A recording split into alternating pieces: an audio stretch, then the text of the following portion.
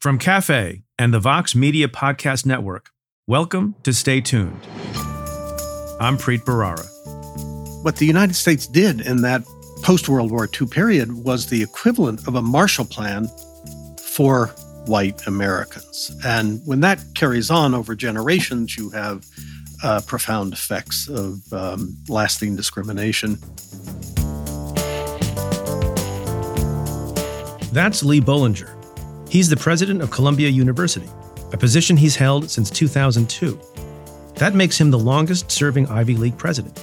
And over the years, Bollinger has become one of higher education's most prominent and outspoken leaders. He's also a law professor and one of the nation's foremost experts on the First Amendment. But Bollinger is perhaps best known for an unusual reason. He was the named defendant in two landmark affirmative action cases.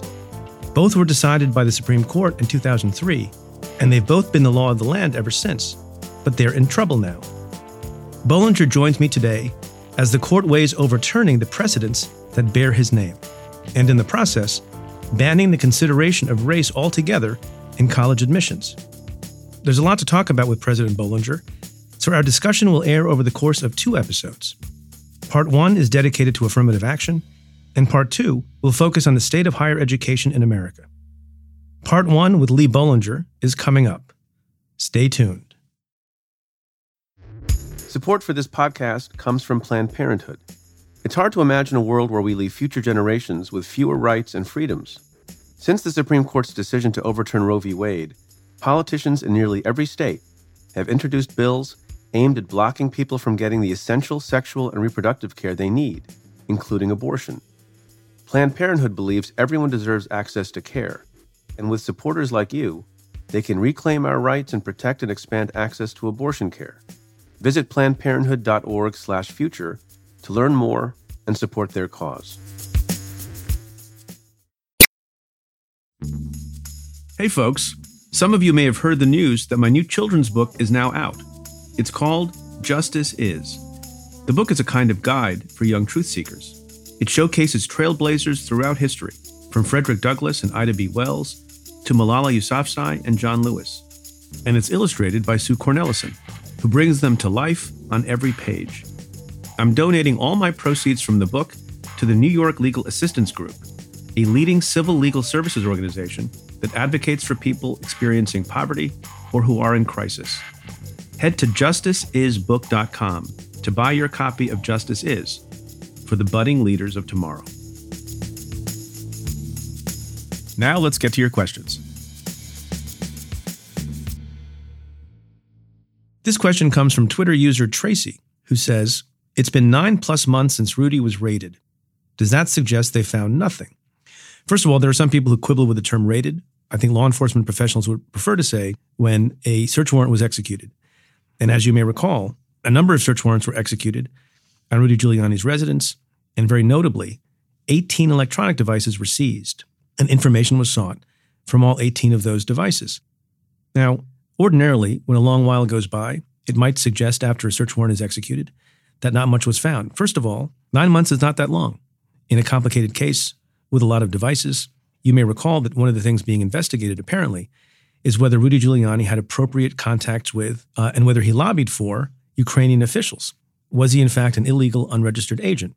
That's one of the things that my former office, the Southern District of New York U.S. Attorney's Office, is looking at. The other reason why I think the 9-month gap doesn't really signify much and is not too much of a delay is because there's a wrinkle in the Giuliani case. And the wrinkle arises from the fact that Giuliani, no matter the fact that he's been suspended in 2 jurisdictions with respect to his law license, and he's come under fire for the way he's represented Donald Trump and others, at the time of this conduct, he was an active lawyer, and the issue of attorney-client communication is a real one. And I think my former office has learned from experience that rather than suggest that people within the office form a screen team or a taint team or some other term that you might use to describe it, to internally decide on their own which documents cannot be produced because they're protected by the attorney-client privilege and which documents are not covered. They opted in this case for something that ended up happening in prior cases, which was the appointment of a special master. So someone outside of the government, someone who is not connected to the government or to the target, in this case Rudy Giuliani, who would make an assessment of thousands and thousands of documents and make a determination as to which documents get turned over and which aren't. And that special master in this case was former federal district court judge in the Southern District, Barbara Jones, who was very careful, who was very smart. I've known her for a long time and appeared in front of her. And she only completed what was, of course, a complex review on January 21st of this year. So just a few weeks ago. So it's only the last couple of weeks that lots and lots of documents have come into the possession of prosecutors and agents in the Southern District of New York. So we may yet see action. We may yet see a prosecution. It's not guaranteed, but it is a very, very significant step. I think about what I would do in that position if I was still in office. It's a very significant step to authorize search warrants on the former U.S. Attorney of the Southern District of New York, and more importantly, the then attorney to the sitting president of the United States, or the former president of the United States by the time they issued the search warrants, although they sought it while he was still sitting in the office of the presidency. That's a significant thing to do unless you think you have a very substantial likelihood of being able to bring a charge. So stay tuned. This question comes in an email from Jim, who writes, "Hi, Preet. I had a question about Trump's recent statements that he would pardon the January 6th insurrection criminals if he's elected in 2024. I've seen several pundits characterize this as witness tampering. If Trump hasn't been accused of a crime, how could this be witness tampering? Does the statute apply if he's being investigated? Can it be applied retroactively if he's accused later? I'm very confused about it." So thanks for your question, Jim.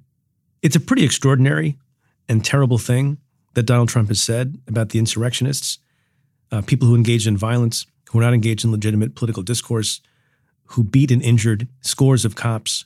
Multiple people died. And for the president of the United States, when he was president on January 6th, to say he loves them and seemed to revel in the activity they were engaging in, the violent insurrection, and then later, more recently, to say that he's thinking about pardoning them, I think is unconscionable. Here's what he said specifically last Saturday. "If I run and if I win, we will treat those people from January 6th fairly. We will treat them fairly. And if it requires pardons, we will give them pardons because they are being treated so unfairly." That's an abomination, what Donald Trump said, given what these people did, and given the fair and open prosecutions that are taking place with respect to some 700 and more of these individuals, and probably more down the pike. Whether or not that bare, generalized, speculative statement as a private citizen coming from Donald Trump qualifies as witness tampering, I'm pretty dubious about that. I think you need more evidence. I think you need more about his intent. He's not specifying precisely who would be given a pardon. He's not promising there's going to be a pardon. There's a conditional there, and many other speculative things have to happen for him to even make good on the pledge. He's got to run for office, which I think he might, but maybe he won't. He's got to win re-election, and then he's got to stick to his pledge. And another thing about whether or not his comments might affect the conduct of these insurrectionists, I think very, very few of them are in a position to provide damning testimony all the way up to President Donald Trump himself. So that takes a little bit away from the issue of the intent of what he said. And the argument could be made on behalf of the Trump folks that he was just making a political speech and trying to rile up his base and show sympathy for these folks, whether or not he actually ever intended to pardon anyone. And the other thing is the passage of time. Even if Donald Trump were hell-bent on pardoning people, and even if he decided to run, and he did run, and he got elected, and it was a fair election, he's at least 3 years away from issuing a pardon to anyone. And many, many, many of these insurrectionists are getting prison sentences that would not be that long. And so whether it would affect their decision-making on proceeding or getting sentenced after trial if they get convicted, and then hypothetically getting pardoned sometime in the future, I'm not sure how much that weighs on them, although it is true. As Joyce and I discussed on the Cafe Insider podcast this week, there's a lawyer for one or more of the insurrectionists who said it may make an impact. I just don't think, whether you like it or not, we're at the point where his broad statement at a political rally constitutes witness tampering under the precise federal statute. Speaking of pardons, we got another question about pardons. This one comes in a tweet from Twitter user CB. Hi, CB. That's CEABEE, as in B of the sea, I presume. The question is, do you agree that Trump should be pardoned? So that's a question that I'm not sure is really on the table as a practical matter. And I think Biden has suggested that he would not. And I don't know that anybody is actively thinking about this or is in a position to influence Biden's decision-making. The reason it seems to be in the news a little bit is there's a relatively old video of former FBI Director Jim Comey from about a year ago, January 13th, 2021. Do you think Joe Biden should pardon Trump as Ford did Nixon? I don't know. He should consider it as part of healing the country and getting us to a place where we can focus on things that are going to matter over the next 4 years. I think Joe Biden's going to have to at least think about that. It's been making the rounds again because someone was reminded of it and posted it. So I guess in some fashion, this debate continues, and people are pointing out another thing that Jim Comey said in his book, Saving Justice. He wrote, the next U.S. Attorney General under Joe Biden should not pursue a criminal investigation of Donald Trump. Although those cases might be righteous in a vacuum, the mission of the next Attorney General must be fostering the trust of the American people, and he talks about healing and moving on. I respect Jim Comey. I used to work with Jim Comey. He's done some controversial things in more recent years, but I respect his good faith and also respectfully disagree with him and others who say that with respect to Donald Trump, we should move on. One reason maybe people make the point about thinking of pardoning Donald Trump preemptively, by the way, he hasn't been charged with anything, so there's no specific thing of which to pardon him. One might say that at a minimum, you see what kinds of charges are brought, if any, and then you take into consideration the significance of the prosecution and whether you really believe in the principle that no one is above the law, and make the decision then. A preemptive pardon, I think, is patently absurd because we don't know what he did. And I think we need to get some transparency about that. Some people make the point because they look back at history and they say, well, Gerald Ford made the very difficult decision to preemptively pardon Richard Nixon. Fair enough. That was a tough decision. I'm not sure what I would have done. I'm glad the decision wasn't up to me. And I'm sure you may feel the same. But those situations are dramatically, profoundly different. When Nixon's bad conduct was exposed, and when impeachment proceedings began with respect to Richard Nixon, what did he do? He expressed remorse, he expressed shame, and most importantly, he resigned from office. There's a scene in the American pantheon of historic scenes in which Richard Nixon leaves the Oval Office, gets on a helicopter, waves goodbye, and flies away. He showed remorse, and he left the political scene with no hope of coming back, partly because he was a second-term president, and partly because he made clear he was done with politics. In that situation, to say pardoning a former president to heal the nation made some amount of sense, although it was still controversial at the time. Many, many people think that that's why Ford lost his bid for election in his own right for the presidency of the United States, and Jimmy Carter won. By contrast, Trump has done nothing to accept responsibility. He says everything he did was perfect. He says everything he did was right. He said anybody looking at him or making allegations about him is engaged in a witch hunt. He scapegoats other people. We don't know the extent of all of his conduct. And has he left the political scene? No. He insists he won the last election. He insists he might run again, and he might become president again. That's not a person you pardon, no matter what you think about healing the nation. And I don't think you can heal the nation in circumstances in which no responsibility was accepted, and in circumstances in which we don't know the full scope of the misconduct and the bad conduct by Donald Trump. So my vote, no pardon under any circumstances for Donald Trump.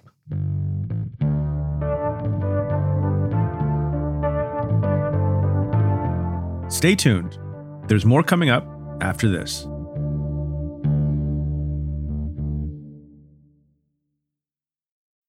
Support for this podcast comes from Planned Parenthood.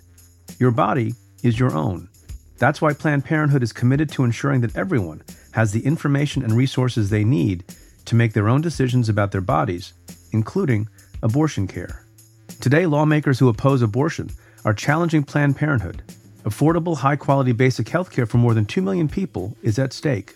Planned Parenthood believes that health care is a basic human right. That's why they fight every day to push for common-sense policies that protect our right to control our own bodies. They also work tirelessly to oppose the onslaught of new policies aimed at interfering with personal decisions best left to patients and their doctors. They won't give up, and they won't back down. You can join Planned Parenthood in the fight to help make sure that the next generation can decide their own futures. The organization needs your support now more than ever. With supporters like you, they can reclaim our rights and protect and expand access to abortion care. Visit PlannedParenthood.org/future to learn more and support their cause.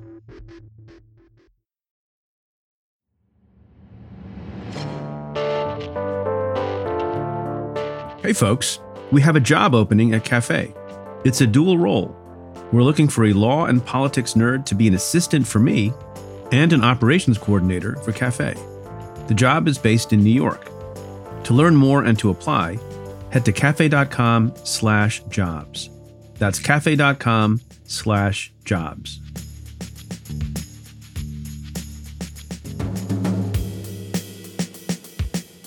My guest this week is Lee Bollinger. He's a longtime proponent of affirmative action in higher education, first as president of the University of Michigan, and later as president of Columbia University. Lee Bollinger, welcome to the show. Thanks for taking the time. Thank you very much for having me. So my first question is, how does one become a university president? Because I would like to apply. I hear it's a demanding job. There's a lot of multitasking, I presume. But how does that happen? Well, it's a good question. I think it's one of the best jobs in the world. Obviously, I've been doing it for a long time now, some 20 years at Columbia and 4 years before that at the University of Michigan. So clearly, I think it's a unique and really wonderful position. It's also something that's incredibly difficult. And I think almost everybody would agree with that for lots of reasons we can talk about if you want. But how do you become one? I think you don't set out in life to become one. I set out to be a great scholar, great teacher. And then in the course of doing that, I was at the University of Michigan Law School. It became possible to be dean, and I hadn't planned on that. But the faculty seemed to think that was a good idea. And of course, faculty play this pivotal role in that. And once I became dean, I realized that I liked it. It called on talents and skills and things that I had or didn't have, thought that I'd like to have. And after doing that for 7 years, 6-7 years, I decided I really would like to do this at a university scale. And that's how it happened. So, university presidents are drawn almost exclusively from within the academic community and among the professoriate. So that's how it happens. I don't think anybody really sets out to be a university president. So you fall into it a little bit. Yeah. How much does it insult you, if at all, when people refer to universities as the ivory tower? Not much. I think, that's a very ambiguous term. I think in some sense, faculty think that's an important value. I mean, we're somewhat separate from the rest of the world. That's for very good reasons. You want to be able to think largely about things that are long-term or outside of what mainstream concerns are. And so being somewhat removed from the world is actually a very desirable thing. I happen to think that that's gone too far, and we can talk about that if you want. And because I think universities can play a much more positive, active role in the world than they do today. But of course, underlying that ivory tower term is often a dismissive or a charge of being privileged and as well as disconnected. And I think one has to be honest about these kinds of charges and criticisms and face up to them, and I'm happy to do that. But I think that people on the whole are very respectful of universities. Clearly, there are things to criticize, but on the whole, I think universities, certainly in the United States, are generally highly respected. I think that's right, although there have been some high-profile criticisms, some of which I want to get into. And on the show, we've talked about various things, including how selective universities are, how large their endowments are. Do they need to be that large? I want to ask you about what my own philosophy professor at Harvard talks about, Michael Sandel, the over-valorizing of college. But before we do all that good stuff, one reason that we wanted to have you on was because there's some legal cases in the news that you have, I guess it's fair to say, a personal investment in. And I'll explain. The Supreme Court has agreed to hear in the next term 2 affirmative action cases involving universities. One Students for Fair Admissions versus Harvard, and the other Students for Fair Admissions versus UNC. And one of the reasons that's relevant in your world is not just because you have the leadership job at Columbia University and there are race-based considerations with respect to applicants coming to that school, but you yourself, sir, are the named defendant in two very important, fairly long-standing Supreme Court cases. One named Grutter v. Bollinger, the other Gratz v. Bollinger from 2003, arising out of your time as the president of the University of Michigan. So that's a long introduction. First question to you, just as a personal matter, what did it feel like being a named defendant in a Supreme Court opinion? Well, I mean, you and I both share a background in the law and so on, but you have been an active lawyer and I've been an active defendant. And, and so you know that, there's a classic phrase of learned hand, something to the effect of the worst thing that can happen to you in life is to be a defendant in a lawsuit. And I've been a defendant in a lawsuit, more than one. Yes, I'm sure that's right. As you might imagine. I'm sure that's right. So when you have your name on a case, I mean, there were clearly other people named. The university was named. I happened to be named as, the plaintiffs separated out individuals, starting with me. And I think it really goes to your identity in a very deep way, at least if you're somebody who is steeped in law, trained in law, went to law school when I went to law school, which was in the late 60s. In other words, and I'm a constitutional law scholar, when the issue is not only your name, but the question whether the Constitution has been violated. I mean, I felt a very, very personal connection to how that case came out. Of course, I was primarily leading the litigation for the University of Michigan and to some extent for higher education, very much for higher education. And I felt much more of a powerful set of responsibilities, but there's no question that having my name on the case mattered. Let's talk about what the case was, because in fact, what is at issue in the current Supreme Court docket is the request by this plaintiff, this petitioner, to overturn Grutter. And the Grutter case involved, as I'm sure you very well remember, a white Michigan resident a woman who applied for admission to the University of Michigan Law School. She had a 3.8 undergraduate GPA, an LSAT score of 161. Those are very good scores. She was denied admission, and the law school took the position that was fairly well-founded in the law, that you could take race into account if it serves a compelling interest that's narrowly tailored, if the means are narrowly tailored, and that compelling interest was diversity in the student body. How did that case turn out?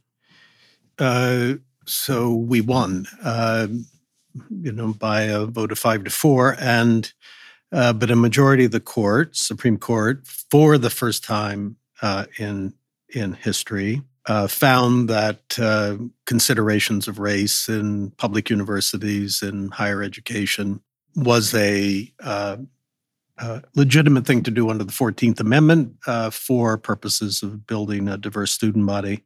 And so it was a great victory. And we can talk about, the roots of this issue, affirmative action in universities, the Bakke decision, and so on. But this case, Grutter, with my name on it, was the first time that a majority of the Supreme Court actually decided that this practice of universities broadly across the United States was constitutional. So that was the holding. And as you point out, the Supreme Court has now taken two cases, in many ways quite similar, one from Harvard, one from the University of North Carolina. And the question posed, one of the questions posed, the major one, is whether to change, modify, or overrule the Grutter decision that I was involved in. Do you get the sense that this current Supreme Court is in an overruling state of mind, generally? Yeah, right. Well, I think that we are in the process of learning the answer to that. So we have a case involving Roe versus Wade that is coming before the Supreme Court. It'll be decided probably in June. There are major concerns that the majority of the court will start to overturn Roe. There are a number of other areas of the law where there have been overturning of prior precedents. So I think it's too early to say that this court will be uniquely inclined to overturn precedents. Certainly the Warren Court, going back to the 1950s, 60s, 70s, overturned several major earlier decisions, either implicitly or explicitly. Whether this court will do that in a much greater degree and overturn many of the decisions of the Warren Court, again, I don't know yet. I'm concerned. Honestly, I'm concerned about Roe versus Wade, and I'm concerned about the Grutter decision. Do you think it's fair to say that if Roe v. Wade goes by the by, that it's all over for the case that has your name on it? Or they're not as linked as I'm making out? I don't think they're linked except in the spirit of being willing to overturn major precedents. But, it could cut both ways, as we like to say in the law. You overturn one major decision in Roe and may be less inclined, even though you would like to do it in the Grutter case and vice versa. So not clear to me how that plays out.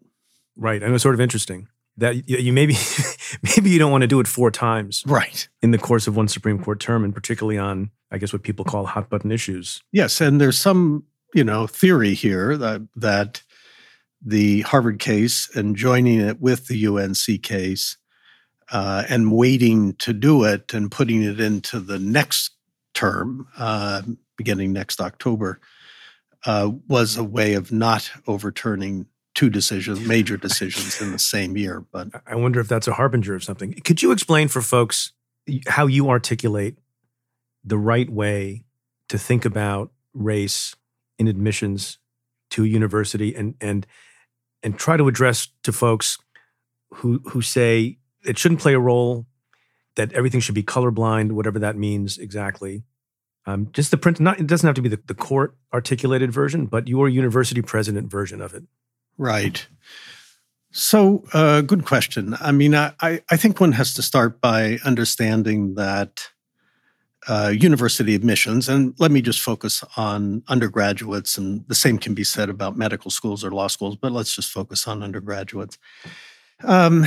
Take many things into account. If you talk to any admissions officer of any selective university, you'd be really impressed by the complexity of the choices that are made about who to admit. There's a standard view that standard test scores and grade point averages are the decisive elements, and to some extent, of course, they are the dominant element. But there are so many things that are taken into account, and we know many of them.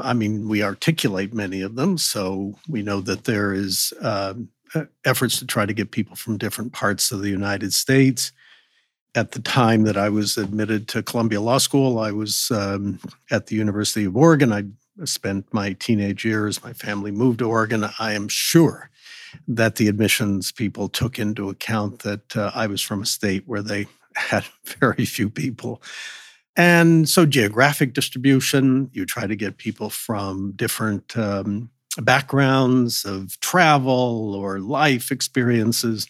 You take into account athletic abilities or, creating new businesses or just all kinds of things, including legacies. Have your parents, family gone to the university? We know that that's quite controversial.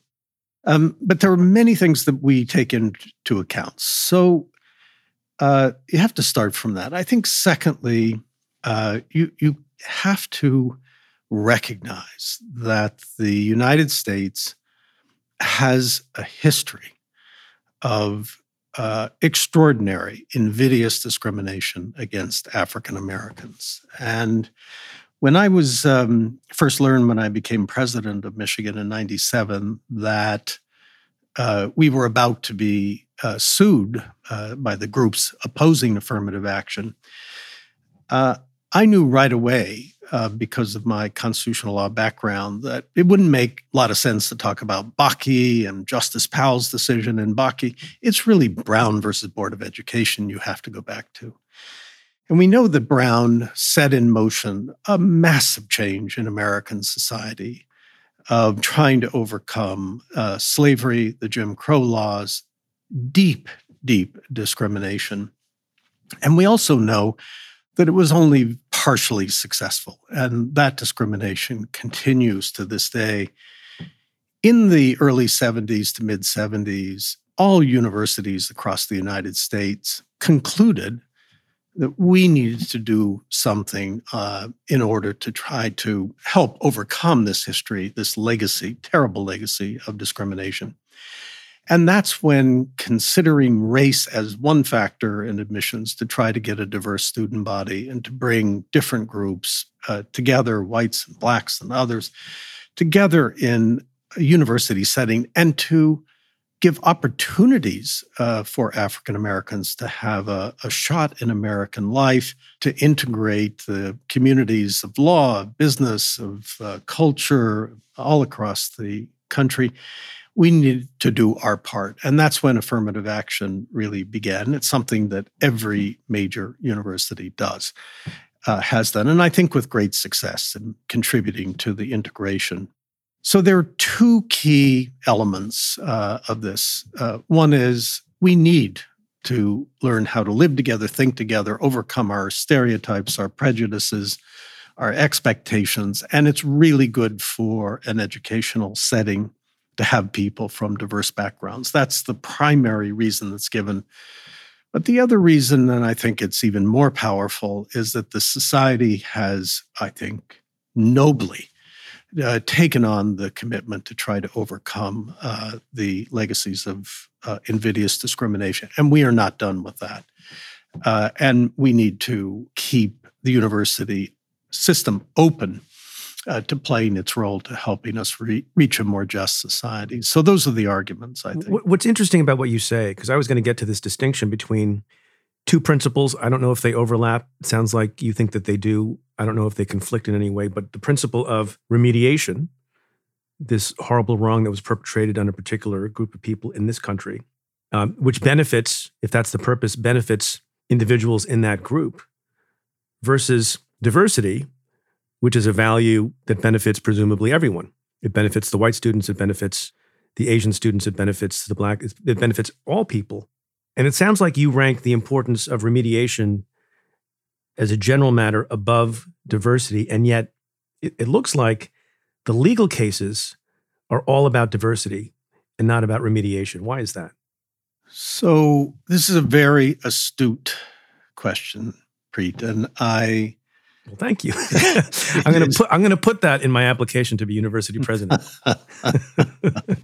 It is precisely. I mean, you will talk about probably the books that Jeff Stone, who's a very well-known, famous law professor at the University of Chicago Law School, and he and I have done now several books together. We are doing a book together on affirmative action. And the argument we are making is that there has been a mistake in the Supreme Court cases, beginning with Powell's opinion in Bakke, which I'll explain in very short terms, in emphasizing only the benefits of diversity for general education for all groups, and that the problem of past and ongoing discrimination that really must be overcome as a matter of justice is a more powerful one. So what happened? Well, I think all universities that began this in the 1970s were acutely aware of how much discrimination there continued to be and the need for some kind of interventions to help the society overcome this. as well as the benefits of educational diversity, as you put it. And when the Supreme Court looked at this problem, is affirmative action taking race into account constitutional? There was not a majority. It was called the Bakke case, late 70s, early 80s. And Justice Powell wrote an opinion in which he said, you cannot take race into account as a constitutional matter for a remedy for past discrimination, but you can for the benefits, the educational benefits of diversity. And that distinction, which you articulated, which disfavored the first and favored the second, really marked higher education to this day, so that every person who becomes a dean or a president or an academic leader is told by general counsel, never, ever say that we are taking into account race because of the discrimination in the society that remains and must be overcome. If you say that, under the Powell decision, it will be declared, our policy will be declared unconstitutional. Didn't you just say words to that effect on this podcast? I believe strongly. I know your general counsel. She's wonderful. was a colleague of mine at the Southern District of New York for a number of years. Is she going to holler at you when this comes out? No, she won't, because she understands that academic freedom includes the right of presidents to talk on podcasts. To talk on podcasts and to discuss constitutional theories and cases. So what we have is what I think of as a somewhat vague and empty discussion among universities about why it is important to do this. And it's just very hard for academic leaders to go out and say, and dangerous for them to go out and say, we need to do this because we still have serious discrimination in the society. And we have generations of unfairness that needs to be overcome. So in the Grutter case, again, going back to that, a majority of the Supreme Court took the Powell approach and basically emphasized the educational benefits of diversity, which I don't want to in any sense diminish, because I believe in that too. But it seems to me that a mature society that really is committed to justice and understands the history of Supreme Court decisions, beginning with Brown especially, there should be a great deal of not just latitude, but praise for institutions of higher education that try to help the society overcome these problems. So that is the argument.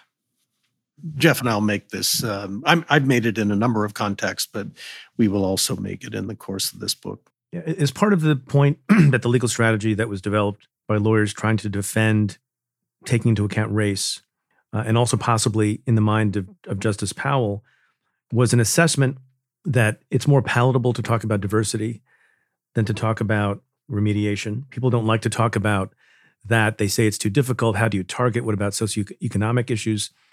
And what about people who didn't suffer under the scourge of slavery? Different kinds of discrimination. People don't like to talk about reparations often. Was it a strategic decision or a principled one? So, good question. I think all of those are very plausible. I mean, my sense is that Justice Powell was a person who would prefer not to see a constant recognition among institutions of higher education that there was a continuation of really deep discrimination. I mean, we know today the schools in many cities across the country are as segregated or more segregated than they were at the time of Brown. So in the 1950s and 60s. I mean, there are different reasons, but the fact of segregation continues. We also know things like in the discrimination that followed World War II in this country towards African Americans, as great important projects like the GI Bill, mortgage aid, helping people buy homes, developing various types of Social Security benefits, really left out African Americans. I mean, literally denied them access to those benefits. And those were, as one of my colleagues has put it in a book called When Affirmative Action Was White, it's Ira Katznelson, distinguished political scientist, historian, and colleague here. What the United States did in that post-World War II period was the equivalent of a Marshall Plan for white Americans. And when that carries on over generations, you have profound effects of lasting discrimination. So in some sense, I think you can't deny it, you shouldn't deny it, but I think the other view is we can accomplish the same things, the same ends, without having to recognize that it's an ongoing problem. It's divisive to recognize it. We should move on. Maybe it's not as great now as it was. Maybe people may even believe it's ended. But I think there's a lot of wish for denial that is behind that theory. We'll be right back with more of my conversation with Lee Bollinger after this.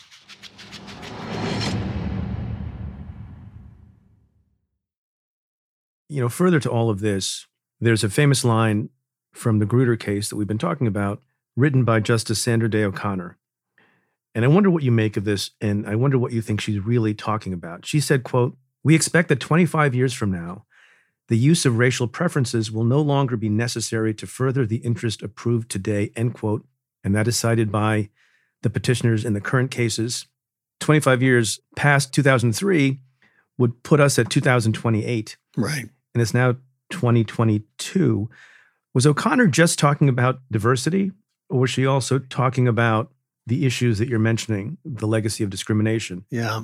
So again, an astute reading of the case. Yes, I think what that reveals to me is that the court, the majority of the court, and Sandra Day O'Connor wrote the majority opinion, as you noted, they know that this is desirable, necessary, demand of justice, that we open up institutions or allow them to open up themselves to trying to give opportunities to African Americans, given what they have been subjected to and continue to be. And that is an expression of, implicitly, we know that has happened and is happening. And we hope in 2.5 decades, that will no longer be the case. So I think it's a recognition of what it is I'm saying is I think the primary theory that we should explicitly acknowledge. But I think it's a kind of, unfortunately, wishful thinking, because if we've learned anything in the last few years, it is that that is not a 25. This is not a 25-year problem. This is multiple generations, and my worry is that some people and some justices may take that 25-year marker as of some kind of independent constitutional significance and not something linked to reality. Based on the clairvoyant powers of a justice. Yeah. I mean, she did not say we hope. Right. It's interesting. She said we expect that 25 years from now. And it reminds people, me, and I'm sure you, of a parallel situation with respect to the Voting Rights Act and pre-clearance of changes in voting laws in states. And there seems to be impatience on the part of some people, maybe in good faith, often possibly in bad faith, that they will accept certain kinds of policies, pre-clearance in voting law cases, affirmative action type programs at universities, so long as it's temporary. And the petitioners, by the way, in the current cases that'll be heard by the Supreme Court, as we've discussed, say there has to be some endpoint.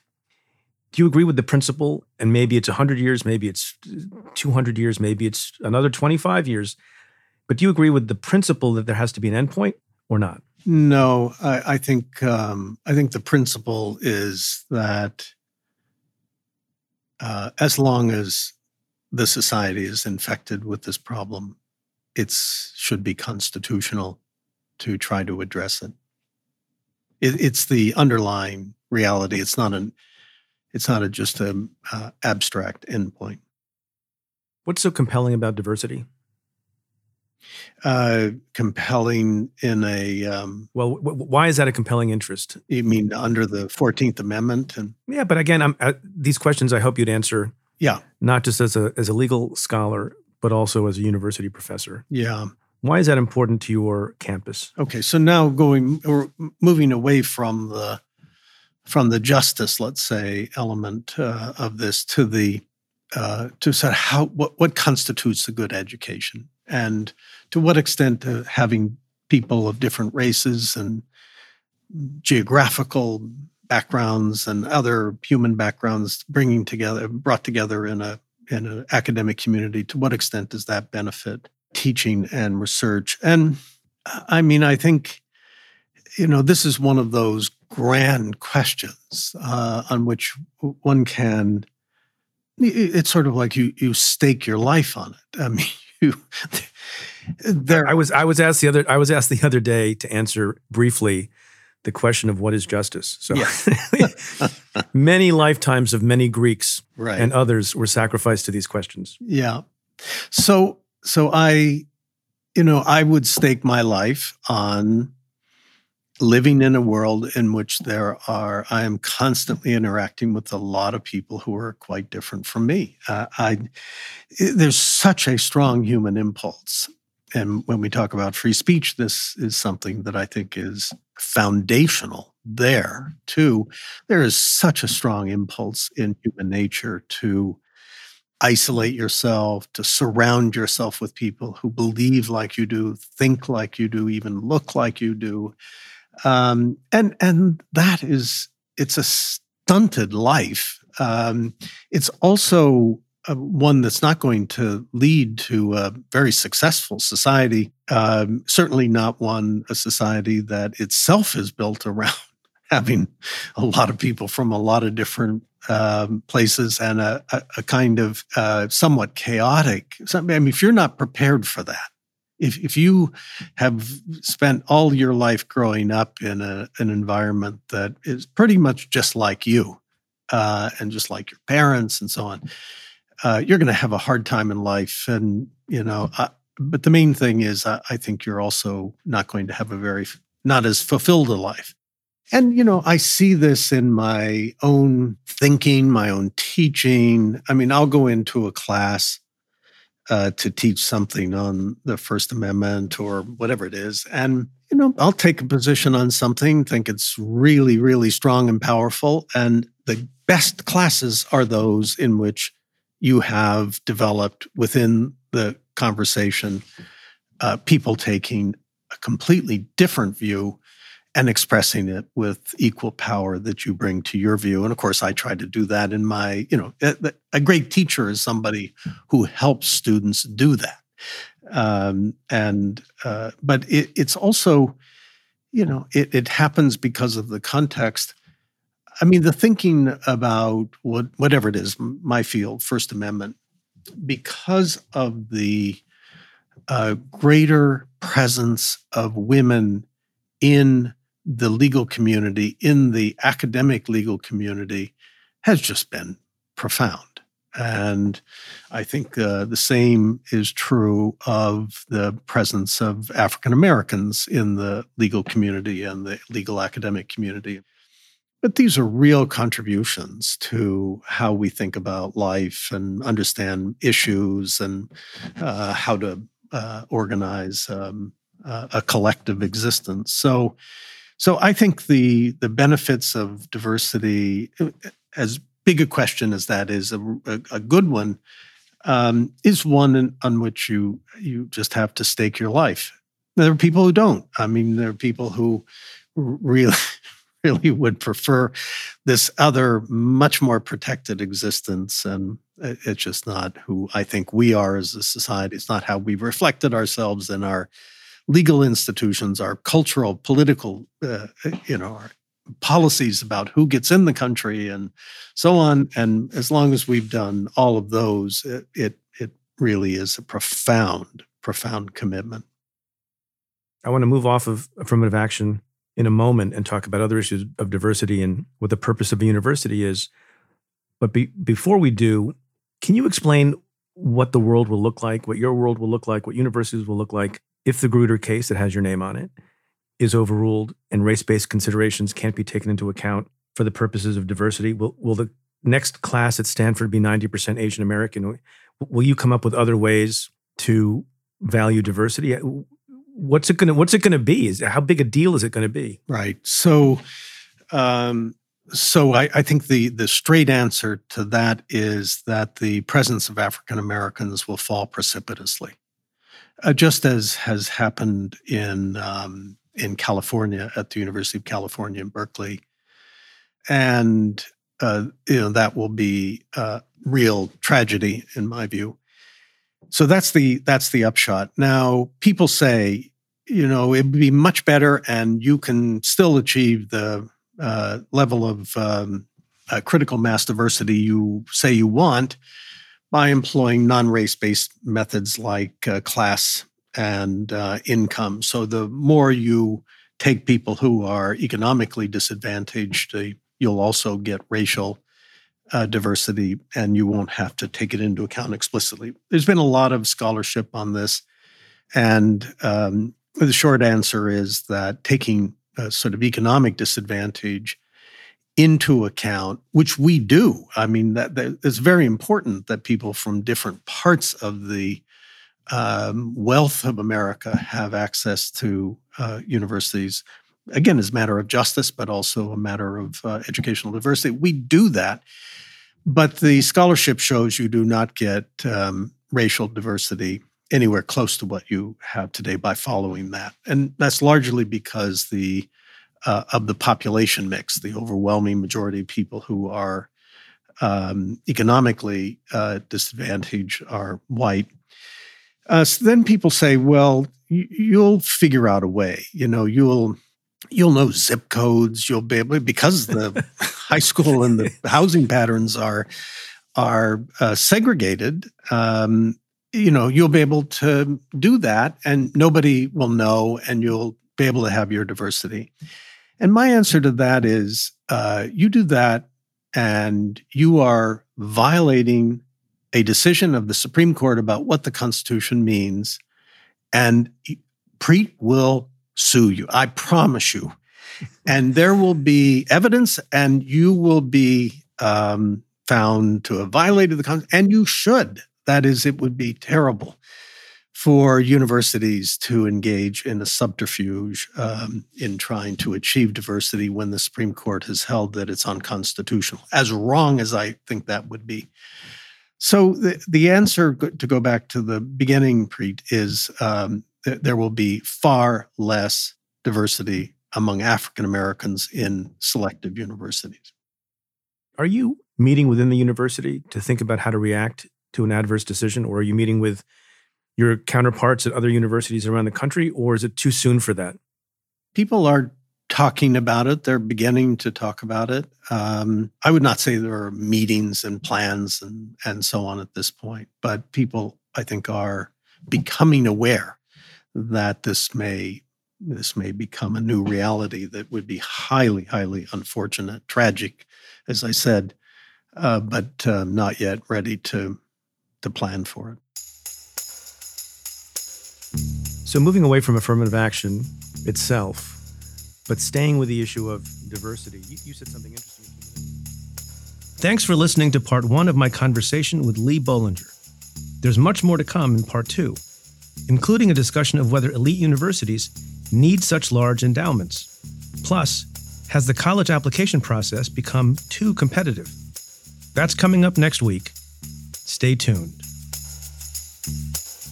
My conversation with Lee Bollinger continues for members of the Cafe Insider community. To try out the membership free for 2 weeks, head to cafe.com/insider. Again, that's cafe.com/insider.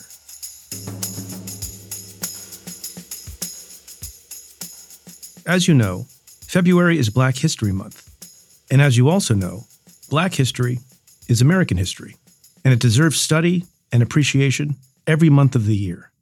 But I wanted to highlight for a moment an event in Black history that doesn't get nearly enough credit, and the efforts the two inspiring Black legislators in Washington have undertaken to try to change that. On Monday, Democratic Washington, D.C. Congresswoman Eleanor Holmes Norton and New Jersey Senator and Stay Tuned veteran Cory Booker formally announced their intention to introduce a bill to award the Congressional Gold Medal to the 200,000 Black Americans who fought in the Civil War. If you haven't spent time reading up on this history of Black participation in fighting to preserve the Union, I recommend it. Black regiments began organizing officially on May 22, 1863, when the War Department issued General Order 143, which authorized the formation of segregated units, called in decidedly dated language, the United States Colored Troops. As with the Emancipation Proclamation, Lincoln initially resisted issuing the order. Black activists changed Lincoln's mind, with none other than Frederick Douglass leading the charge. In the months before the General Order, Douglass pressured Lincoln to consider allowing and assisting Black efforts to support the Union cause. And after all, who had a larger stake in the issue than Black people in America? Douglass also gave speeches to Black audiences encouraging enlistment. After the order, on July 6, 1863, Frederick Douglass delivered an address in Philadelphia and explained why he thought the order was so crucial. Douglass said, "With one courageous resolution, we may blot out the handwriting of ages against us. Once let the Black man get upon his person the brass letters U.S. Let him get an eagle on his button and a musket on his shoulder and bullets in his pocket, and there is no power on earth or under the earth which can deny that he has earned the right of citizenship in the United States. I say again, this is our chance, and woe betide us if we fail to embrace it." Douglass then quoted a passage from Shakespeare's Julius Caesar, uttered by Brutus shortly before battle. "There is a tide in the affairs of men, which taken at the flood leads on to fortune. Omitted, all the voyage of their life is bound in shallows and in miseries. We must take the current when it serves, or lose our ventures." By the end of the conflict, around 10% of the Union Army was Black. Did you know that? Almost 19,000 Black soldiers served in the Navy, too, and even those who were unable to enlist played a central role. Harriet Tubman, for example, served as a spy for the 2nd South Carolina Volunteers. Black soldiers also died in massive numbers. Around 40,000 soldiers perished in the war, 30,000 from infection and disease.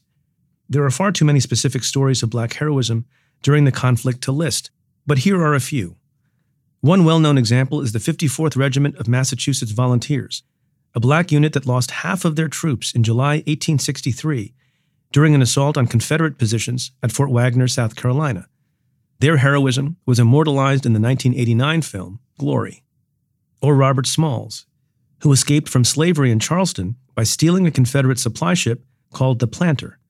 Smalls became a leading recruiter of Black Navy soldiers and conducted numerous raids from the Planter. After the war, he became a state legislator in Reconstruction, South Carolina. Or Susie King Taylor, born into slavery in Georgia in 1848. She was only 14 when she began working with famed nurse Clara Barton, caring for wounded soldiers at a hospital in Beaumont, South Carolina. Congressional Gold Medal Bill co-sponsor Norton may have put it best when she explained the significance of her proposal to the Washington Post. Said Norton, quote, "All I can say is, what took us so long? But since it's taken us, 150 years after the Civil War, Black History Month is a good time for the House and the Senate to honor these soldiers and sailors, 200,000 of them, who served in the Civil War. So thank you to Congresswoman Norton and Senator Booker for your leadership, and thank you to the hundreds of thousands of Black Americans who fought for the Union and the millions of Black heroes who continue to push us toward a more perfect Union today."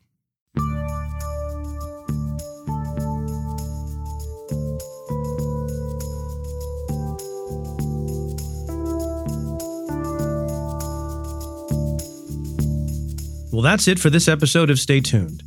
Thanks again to my guest, Lee Bollinger.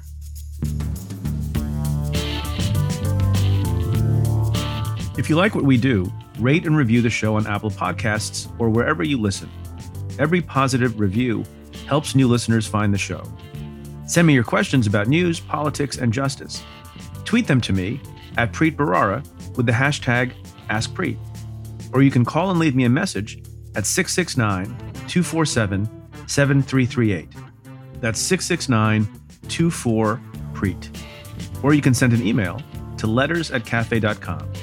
Stay Tuned is presented by Cafe and the Vox Media Podcast Network. The executive producer is Tamara Sepper. The technical director is David Tadashore. The senior producers are Adam Waller and Matthew Billy. And the Cafe team is David Kurlander, Sam Ozer-Staten, Noah Azulai, Nat Wiener, Jake Kaplan, Chris Boylan, Sean Walsh, and Namita Shah. Our music is by Andrew Dost. I'm your host, Preet Bharara. Stay tuned.